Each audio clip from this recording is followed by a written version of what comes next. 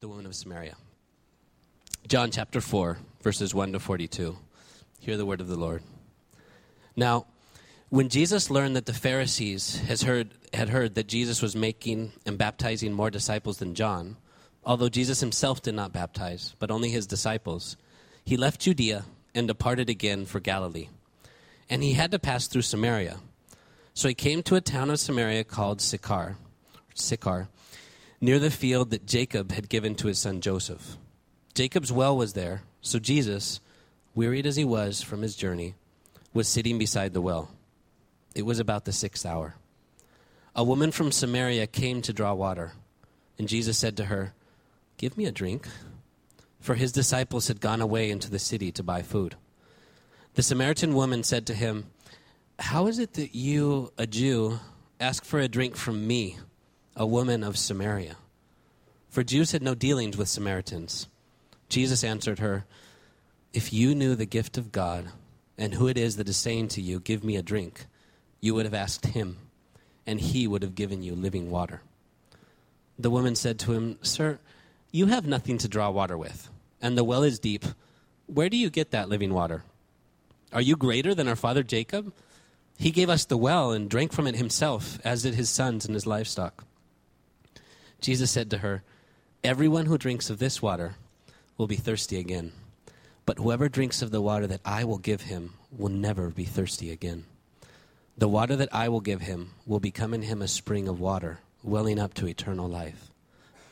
The woman said to him, "Sir, give me this water, so that I will not be thirsty or have to come here to draw water." Jesus said to her, "Go, call your husband and come here." The woman answered him, I have no husband." Jesus said to her, "You're right in saying, 'I have no husband.' For you have had 5 husbands, and the one you now have is not your husband. What you have said is true." The woman said to him, "Sir, I perceive that you're a prophet. So our fathers worshipped on this mountain, but you say that in Jerusalem is the place where people ought to worship." And Jesus said to her, "Woman, believe me, the hour is coming when neither on this mountain nor in Jerusalem will you worship the Father. You worship what you do not know. We worship what we know, for salvation is from the Jews.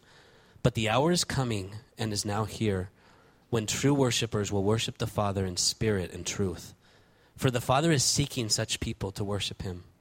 God is spirit, and those who worship him must worship in spirit and truth." The woman said to him, "I know that Messiah is coming, he who is called Christ. When he comes, he will tell us all things." And Jesus said to her, "I who speak to you am he." Just then his disciples came back. They marveled that he was talking with a woman. But no one said, "What do you seek?" or "Why are you talking with her?" So the woman left her water jar and went away into town and said to the people, "Come, see a man who told me all I ever did. Can this be the Christ?" They went out of the town and were coming to him. Meanwhile, the disciples were urging him, saying, "Rabbi, eat." But he said to them, "I have food to eat that you do not know about." So the disciples said to one another, "Has anyone brought him something to eat?" And Jesus said to them, "My food is to do the will of him who sent me, to accomplish his work. Do you not say, 'There are 4 months, then comes the harvest'? Look, I tell you, lift up your eyes and see that the fields are white for harvest. Already the one who reaps is receiving wages and gathering fruit for eternal life, so that sower and reaper may rejoice together. For here the saying holds true, one sows and another reaps. I sent you to reap that for which you did not labor. Others have labored, and you have entered into their labor." Many Samaritans from that town believed in him because of the woman's testimony. "He told me all that I ever did." So when the Samaritans came to him, they asked him to stay with them, and he stayed there 2 days. And many more believed because of his word. They said to the woman, "It is no longer because of what you said that we believe, for we have heard for ourselves, and we know that this is indeed the Savior of the world." This is the word of the Lord.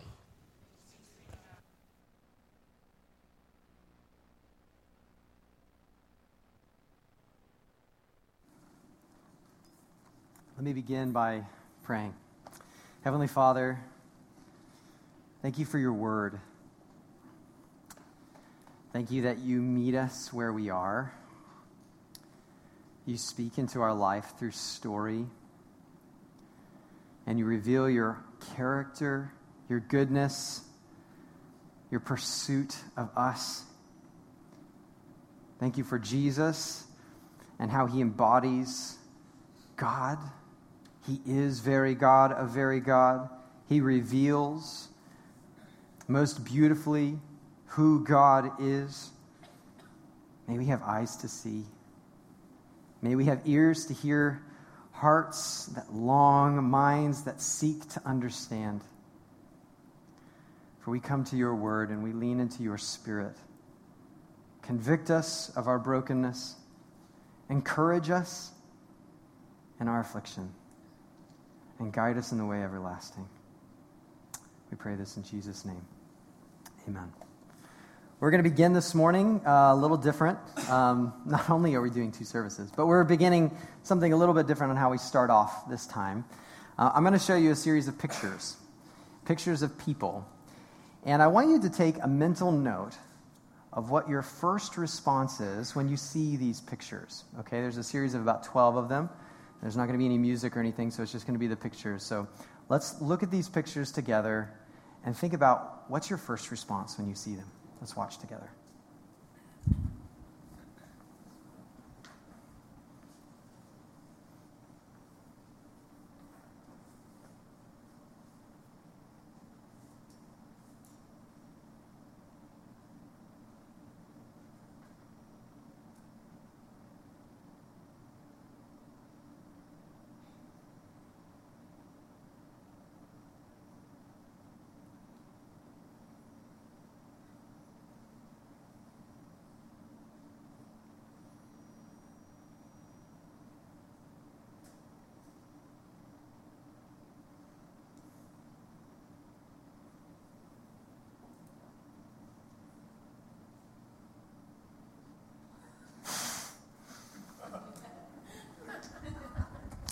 All right, there's a bit of an inside joke there. If you don't know, that last picture was of Pastor Mike, who came and did the announcements earlier. I just couldn't help it. But in all seriousness, and joking aside here, what were some of those feelings? What were some of the notes you were taking as the pictures scrolled through? For some of you, fear and actually hatred are not too strong of words. For others of you, it is. And maybe it's more appropriate to use the words of dismissal or maybe complacency. If we're honest with ourselves, there's probably at least one picture amongst those many where the idea that popped into our mind is, what a lost cause. What a hopeless case. Why? Why do we do this? Well, we all have people in our lives that we disregard, or that we just don't like being around, or at the very least, we've written off any hope that they'll ever come to faith in Jesus. And that's either because we have, through our perceptions, they're either too conservative or too liberal, they're too rich or they're too poor, they're too ignorant or they're too arrogant, they're too young or they're too old, they're too addicted, they're too toxic, they're too abused, whatever, too something for Jesus. And under our, we say this in our breath, oh, they'll never, he'll never, she'll never. So why even try? And maybe that's even you this morning. Underneath this nice smile, you think that if you really open up and you're honest with those sitting around you, that we'll write you off. And maybe you're writing yourself off right now, thinking, I can never change. I'll never really believe this.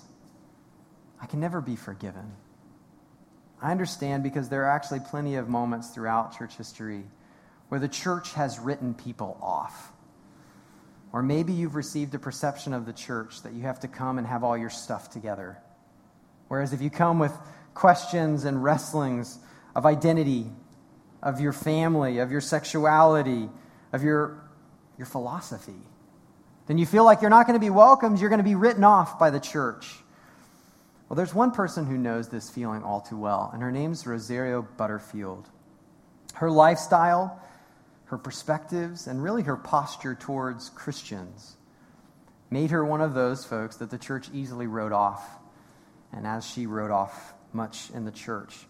But there was a recent article called My Train Wreck Conversion that she writes in Christianity Today, where she says, as a leftist lesbian professor, I despised Christians. Then I somehow became one. I was a broken mess. I did not want to lose everything that I loved, but the voice of God sang a sanguine love song in the rubble of my world. She goes on to recollect throughout this article the frustration she had with Christians and the frustrations Christians had with her, writing her hate mail.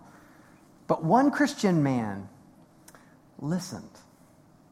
And he actually asked questions on how and why she saw the world the way she did. Instead of coming with forceful power, he came with thoughtful humility and pursued conversation. He actually invited her over with his wife for dinner. They openly prayed with her. He was very open about where he was in his walk with Christ. He didn't bully her. And then she started reading the Bible a lot, actually, over and over, cover to cover. And it led to what she calls her train wreck conversion. Jesus broke into her really nice and neat life and messed it up and said, come and follow me, come and see. And in the midst of that, it's not like she suddenly became a right-wing Republican. Not all of her political views changed, but she found great peace. Because following Jesus, Jesus brings the write-offs and makes them his. Where most of the Christian world had written her off, one Christian man ran after her. Why? Well, this fall we've been diving deeper into the gospel account of John, and where we see Jesus listening to others and their questions, their desires, even their heartaches under their questions. And as we listen in on Jesus listening to others, we learn how to share Jesus the way Jesus did it. And so far we've seen over these past couple weeks, Jesus has engaged conversation and listened to the questions of the skeptic.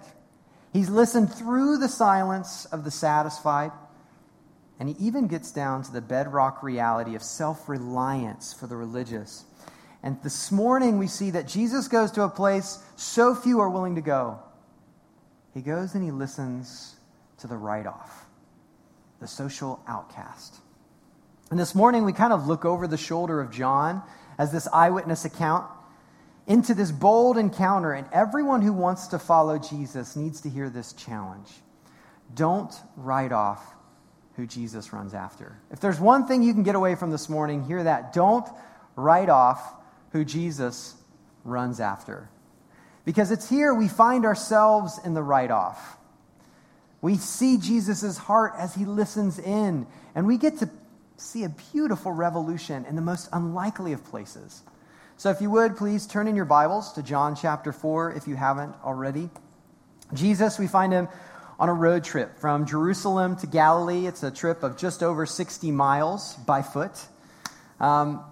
But midway through, Jesus and his disciples, they stop in one of the most unlikely of cities and one of the most undesirable areas for a Jewish crew. They stop in Sychar of Samaria. And we'll get to why that is here in just a minute. But Jesus stops at this local watering hole. It was a pretty famous spot. The Hebrew patriarch Jacob had dug this well millennia before. And actually, if you go to Palestine today, it's still there. It's still running well. No, I just got that. Didn't say that first service, so I kind of got myself on that one. You see, the noonday sun, John talks about, it was about the 6th hour, and that's the way of him saying it's noon, 6 hours after sunrise, okay? It's noon, it's hot, and the dry heat is blowing in from the eastern desert. And Jesus is feeling this. I mean, he's already made a significant trek from Jerusalem. And John tells us in verse 6 that Jesus, wearied as he was from his journey, was sitting beside the well. And then something strange happens. A Samaritan woman comes to grab some ancient aquafina. And a few things make this exceptionally strange. First, no respectable woman would have found themselves at noon getting water. They would have normally come and grabbed water either earlier in the morning or later in the evening at the cool of the day. To come at noon meant something wasn't right. Secondly, she came by herself. Usually, when women came to get water at the well, they came in a community. It was the place to share the community gossip. You know, Shem just lost his tooth. Rebecca's totally crushing on Josiah right now, and so mothers are chatting. But instead, she comes alone. And so that she comes alone in the middle of the day, we know already with this young woman that there's an interesting story behind her. So what does Jesus do? Well, the well is about 100 feet deep. Most of the disciples went into town, as we see from the text, to get some food, save maybe John, who's there watching this go down. And Jesus doesn't have a bucket in hand to pull out some water. So he asks this young woman for a drink. And she's shocked. She's utterly amazed. Here's why. Because she knows who she is. She doesn't know who Jesus is yet, but she knows who she is. She's the write-off, the rejected, the despised. Which is why she says, "How is it that you, a Jew, ask for a drink from me, a woman of Samaria, from me?" What were her 3 strikes? Okay, well, for starters, she's a woman. And I know that sounds really, really strange to our modern ears in an egalitarian culture. But in the first century, no self-respecting Jewish man would have initiated a conversation with a woman he didn't know, especially in a public space like this. It just wasn't done. For example, and although Jesus pushes back against this ideology over and over again, we see this even with Mary when she's washing his feet. He's pushing it back against these social mores. So, for example, it was common Jewish thought that for a rabbi, a teacher, to talk much with a woman, even his wife, was at best a waste of time or at worst a diversion from studying Torah, the Hebrew Scriptures. There you go. That's interesting. So that's her first strike. Second strike was that she was a Samaritan and Jesus was Jewish. Samaritans and Jewish people, they violently disliked one another. That's why John adds this little parenthetical statement. For Jews have no dealings with Samaritans. And as all racial discord does, it has generations of history here. Generational wounds. And the genesis was actually back in 931 BC, when united Israel had a civil war, and the northern kingdom broke from the southern kingdom. Eventually, centuries later, the northern kingdom kind of takes on this nickname of Samaria. The southern kingdom sometimes is referred to as Judah. And over the centuries, the northern kingdom is taken over by countless foreign political powers, over and over and over again, to the point that they become more and more distant from Orthodox Judaism. The Jews who lived in Samaria at that point actually build a separate temple in Mount Gerizim that rivals the temple in Jerusalem. They only believe the first 5 books of Torah. So Genesis, Exodus, Leviticus, Numbers, and Deuteronomy. They don't accept any of the prophets or the writings. And then you also have this situation where they were intermarrying with people from other religious backgrounds. And so now they've got all of the different cultural practices coming together that distance them further and further from Orthodox Jewish faith. So culturally, Jews saw Samaritans as inferior, unclean, and to use a more common term today, sellouts. It wasn't really a great relationship. So then there's the third strike that even caused her Samaritan community to treat her as a write-off. She was promiscuous. And not just with a couple guys. We find out later, as you heard read, that she was promiscuous with 5 different husbands. And that even sounds like a lot to modern ears. Imagine that in the first century. And she's living with a guy who isn't her husband. So you can almost hear her shame when she says, "You're asking for a drink from me? 3-strike Sally? What's going on?" And high-profile, well-known, at this point growing in prominence, Jesus, remember, he left Jerusalem because he's growing in popularity. The Pharisees are noticing that his disciples are baptizing more people than the John the Baptist. And so he's growing in popularity, and yet, in light of all this, he still asks her for a drink, even with all these strikes. And it's not just that Jesus takes the initiative where she wouldn't. It's how he does it. And that's where we're going to dig in a little bit. It's how he does it.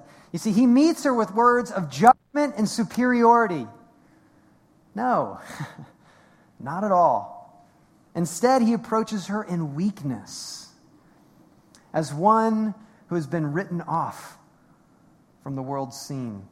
He comes weary, thirsty. Yes, he's fully God, but he's also fully human. And he identifies with her humanity.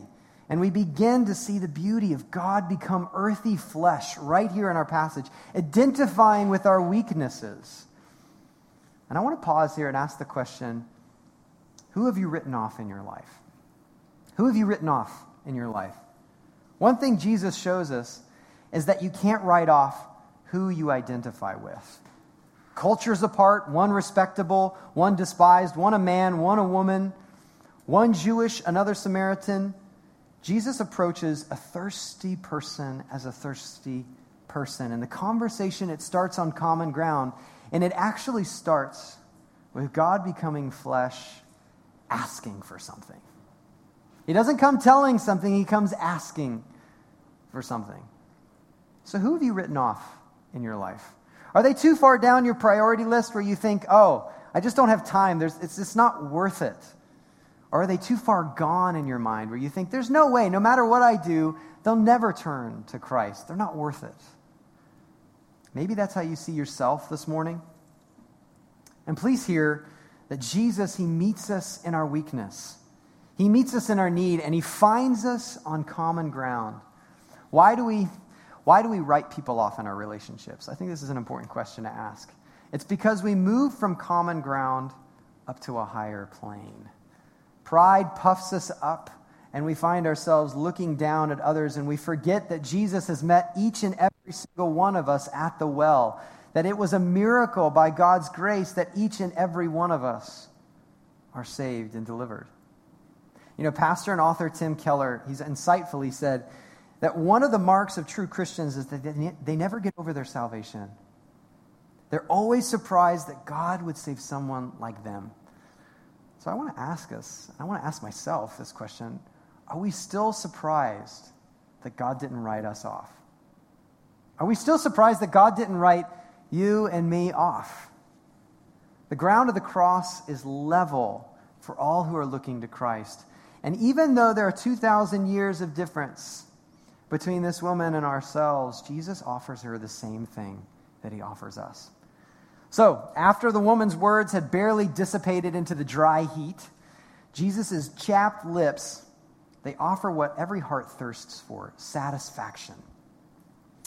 Jesus tells her, if you knew the gift of God that's before you, you would have asked him for water, and he would have given you living water. And she looks at it, I can kind of imagine, she kind of looks at him like a woman who's just heard a really bad or cliche pickup line. Because she's like, you don't have a bucket. You're not better than Jacob. What on earth are you talking about? This makes no sense. And then Jesus tells her of the water that with one sip will quench the deepest thirst, that actually transforms the desert into a spring, the dry riverbed into a roaring stream that flows without ceasing. And as he begins to tell this to her, you can almost imagine her eyes begin to tear up. She's so thirsty. She's longing so deeply.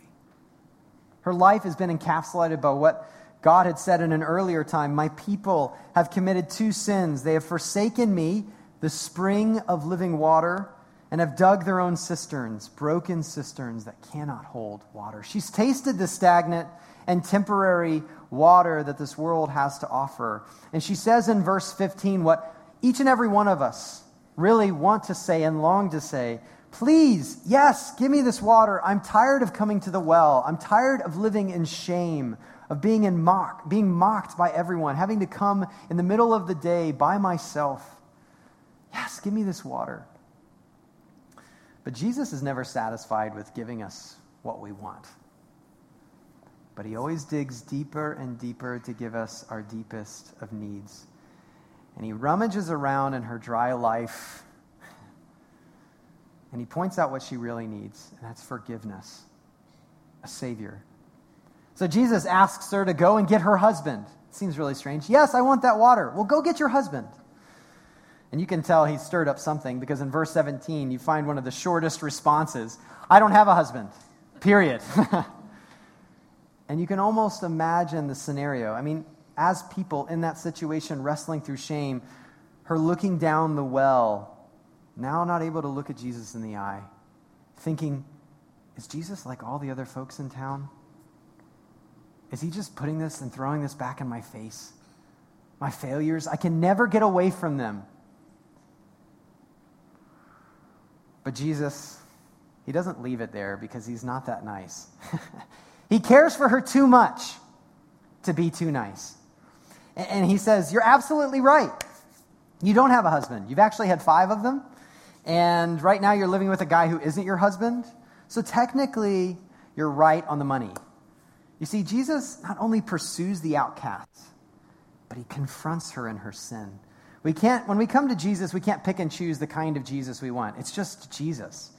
He goes where we would never go because he has more courage than we would ever have. But he says the hardest things that we don't have the courage to say, the things and confronting the most broken parts of our life. You see, if we want the life that Jesus offers, we have to also let him rummage around in the death that dwells within us. And death never dies easily. And it's at this point, the woman realizes that she's not just talking to an ordinary Jewish thirsty guy. He's a prophet or something. And so it's always easier to talk about a theological issue of controversy than it is the depths of our own sin. And so what does she do? Okay, prophet, where should we worship then? Are the Samaritans right or are the Jews right? And this is such a crux in the conversation. Many of you have maybe been there sitting across the table. Are you going to get into the old arguments and totally rabbit trail out of the conversation? Is Jesus going to turn into these same arguments of Samaritan versus Jew? Is he going to write her off? No. Because Jesus listens, and he knows he's stepping into a theological minefield. But the answer he provides is going to change her life forever. Jesus reveals that God's doing something new in him. Something that makes the old arguments obsolete. Something that a shrine in Jerusalem or at Mount Gerizim will never be able to fully encapsulate. The old arguments, the old divisions, they pass away, and what matters now is aligning yourself with the truth of God and what the Spirit of God is doing in that moment. And the woman says, oh, I know, I get it. You know, the promised one, the Messiah, he's going to be coming, and he's going to tell us all of this stuff. I get it. And Jesus says, no, you don't. The one who stands before you, I am he. And it's the cry that each and every person throughout the world needs to hear. He is the Messiah. And if she thought she was shocked at the beginning of the conversation, you can almost imagine a cold chill in the middle of a summer day going down her back when she realizes she's standing before the Messiah. And it's her that's before the Messiah. 3-strike Sally. Are you listening here? Are we watching how Jesus is listening and speaking? Because you can't write off who you listen to. Now, Jesus is not only fully human and he's fully God. We get that. He comes in with some extra guns blazing. He is all-knowing. But he still listens, even though he's all-knowing. Which should be a greater lesson to those who don't know all, and the greater onus for us to be listening to others and not jumping to rash conclusions. I love what Francis Schaeffer, theologian, thoughtful follower of Jesus in the 20th century, said when asked how he would spend an hour with a non-Christian. This is what he said: I would listen for 55 minutes, and then in the last 5 minutes, I would have something to say. That's wisdom. That's wisdom. But listening Jesus style, we need to get this clear too, doesn't mean we never confront. Rather, active listening is very confrontational. This woman was seeking her identity in men. She was thirsty for affection, acceptance, and love, like we all are. But the only way to give her living water was to show how toxic the water she was drinking really was. Before she could pick up one cup, she had to set the other down. And Jesus needed to show her that what she was drinking was going to forever make her thirsty. So are you listening to the people who are around you, the people who frustrate you, the people that tick you off, that are very different from you? Because it's so easy to write off those people when it's people who don't have a name or a face. It's so easy to write off those people until we learn their story, until we realize they're thirsty people just like you and I. Maybe it's the conservative racist or the person who complains about everything, or it's someone's voice you've never heard, the orphan, the fatherless, the motherless, the spouseless, who've been written off so long that they no longer speak. Maybe this is you. Don't write off who Jesus runs after. Don't write off yourself. That's so critical because he's running after you. Well, returning to the conversation, it comes to a close. And John, our eyewitness, he tells us the disciples, they come back from the town and they're shocked because Jesus is talking with this woman. All those taboos we talked about at the beginning, they're experiencing as they're coming back seeing Jesus talk with this woman at the well. And they have all these questions swirling through their minds, but nobody's actually voicing them. And in verse 28, we see the woman runs off to town. And this is so critical. Look at it in your text, verse 28. She leaves her water jar behind. That's so important. John wants us to catch this. She's found living water to bring back to the town. To the people, check this, who rejected her, who were ex-lovers, ex-husbands, ex-friends, people who had written her off. She now goes back, bubbling over with new life. She can't keep it to herself, even though they'd written her off. And then the write-off in this story becomes the write-in candidate to share the gospel in her town. She steps into the center of town square and she begins to cry out, "Come, see a man who told me all that I ever did. Could this be the Christ?" And what's so interesting when we step into this passage, it's that in her exclamation of her weakness, she's not trying to act like she's got her life together. "Hey, Jesus told me all the stuff I've done that you wrote me off for. Yeah, I know I'm broken, but you got to come see this guy. That's how good he is." And she points to Christ in the midst of her weakness, and it strengthens her witness. And so the town, it begins to flood out to the well to get a taste. And you can almost imagine and hear the thoughts of people thinking, well, if the Messiah talked with her? If the Messiah talked with her, then he will talk with me. If he listened to her, then he'll listen to me. If he'll fill her, he can fill me. If he can save her, he can save me. And suddenly the floodgates open up. And as the crowd of town folks are running to Jesus, Jesus grabs his disciples. And this is a teaching moment. And he says, "My food is to do the will of him who sent me and to accomplish his work." Verse 34 and verse 35, Do you not say, there are yet 4 months, then comes the harvest? Look, I tell you, lift up your eyes. See the Samaritans coming. And you see that the fields are white with harvest.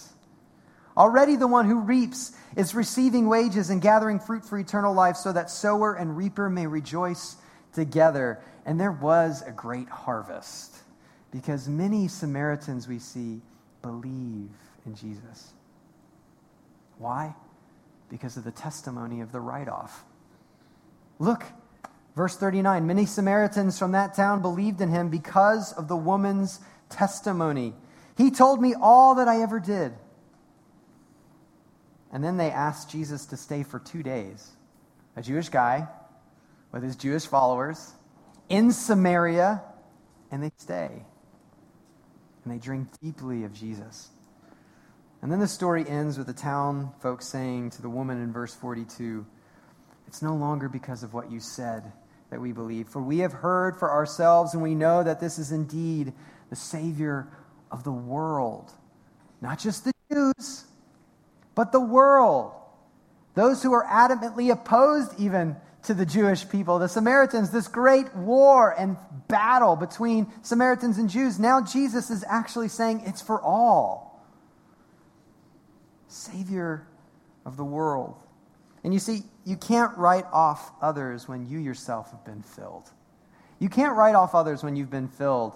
When you're full of Christ, you can finally see the harvest for what it is. When you drink deeply of Christ, he bubbles up out of you by the power of the Spirit. You'll be looking for opportunities to invite people to come and see like this wonderful woman did. Because he knows us better than we know ourselves. No matter what others have done to you, whether they were there or not, the history of pain you have with them or not, you bubble up with new life, with living water that points to Jesus Christ, the author of life. And one of the biggest problems, I think, for us as the church is that many times we plug that well. We write people off so well, don't we? We forget the miracle it was that Jesus met us at the well. We do it at school. We do it at work. We do it in our families. We even do it awkwardly on Facebook. Hey, did you get my friend request? So for starters, we need to gain some new habits at this, some new habits. I recently listened to a podcast by one pastor by the name of Andy Stanley about how to cultivate the habit of inviting people rather than writing them off. And he said that Christians need to train themselves, this was really helpful for me, to invite people to church whenever we hear one of three nots. One of three nots, okay? He says, anytime you hear these words, invite someone to church, no matter what, whether you've known them for 3 decades or you just met them that day. If you hear one of these three nots, invite them. 1, we're not from around here. 2, we were not prepared for this. And 3, things are not going well. We're not from around here. We were not prepared for this, and things are not going well. We're not from around here. Oh, well, you should join me at church. There's a lot of people in the community. You get to know some folks. We're centered around a person named Jesus. I'd love for you to come and meet some new people and make some friends. You know, we weren't prepared for this. We kid. We don't know what we're doing. Well, you know what? Why don't you join me at church? There's a lot of people. We admit we're not prepared for everything, and we're trying to learn to do this together. So why don't you join us on Sunday, and we can learn together? You know, things are not going well in my life right now. Well, you were never meant to go through this alone, ever. And we as a church centered on Jesus believe we walk through this stuff together, even if you're brand new. So why don't you join me on a Sunday, and I'd love to introduce you to some folks who will walk through this with you if you want. And if we could get that down, if we could start cultivating some of these new habits, or that's just in our queue on the tip of the tongue, I think we'll be surprised at how ripe the harvest really is. How eager people are to feel invited, to feel wanted, to feel engaged. But the question is, for each and every one of us, are we willing to work, to jump into the work for the write-off? Well, Jesus certainly, he could have written off each and every one of us, right? But for some reason, Jesus always runs after the write-offs. The sinners, the tax collectors, the prostitutes, the drunks, the poor, the uneducated, the sick, the persecutors, the possessed, the cowards, the prideful. And to ensure that the write-offs would forever be write-ins, Jesus himself became our write-off. He took our death on the cross and paid our penalty in our place. As Isaiah says, centuries before Jesus came, but pointing to Christ. He was despised and rejected by men, a man of sorrows and acquainted with grief, and as one from whom men hid their faces. He was despised, and we esteemed him not. All for write-offs, you and me. And it's not until we taste and see that Jesus identifies with us, that he has listened to us, and that he has now filled us by the power of his Holy Spirit through the proclamation of his good news, the gospel. It's only then we will work up the courage and the strength to run after those the rest of the world has written off. May we see the harvest is plentiful. Don't write off who Jesus runs after. Let's pray. Heavenly Father, we come to you again and are so thankful for your heart. That you're not a God who comes squashing. You came, entered our pain, came in weakness, and was squashed for us. and then rose again to offer indestructible life. You're that kind of God. For those who are here this morning who are wrestling with believing in you, with trusting you, may your Holy Spirit continue to reveal the truth of Christ to us. For those who are faithfully walking and following after Jesus, may you encourage their hearts. May your kingdom come, your will be done on earth as it is in heaven. Oh, may you give us our daily bread. Forgive us of our trespasses as we forgive those who trespass against us. May you lead us not into temptation, but deliver us as a church from evil. For yours is the kingdom, a kingdom that enters through weakness, that is glorious, that is powerful, for your name's sake. Amen and amen. Before Jesus went to the cross,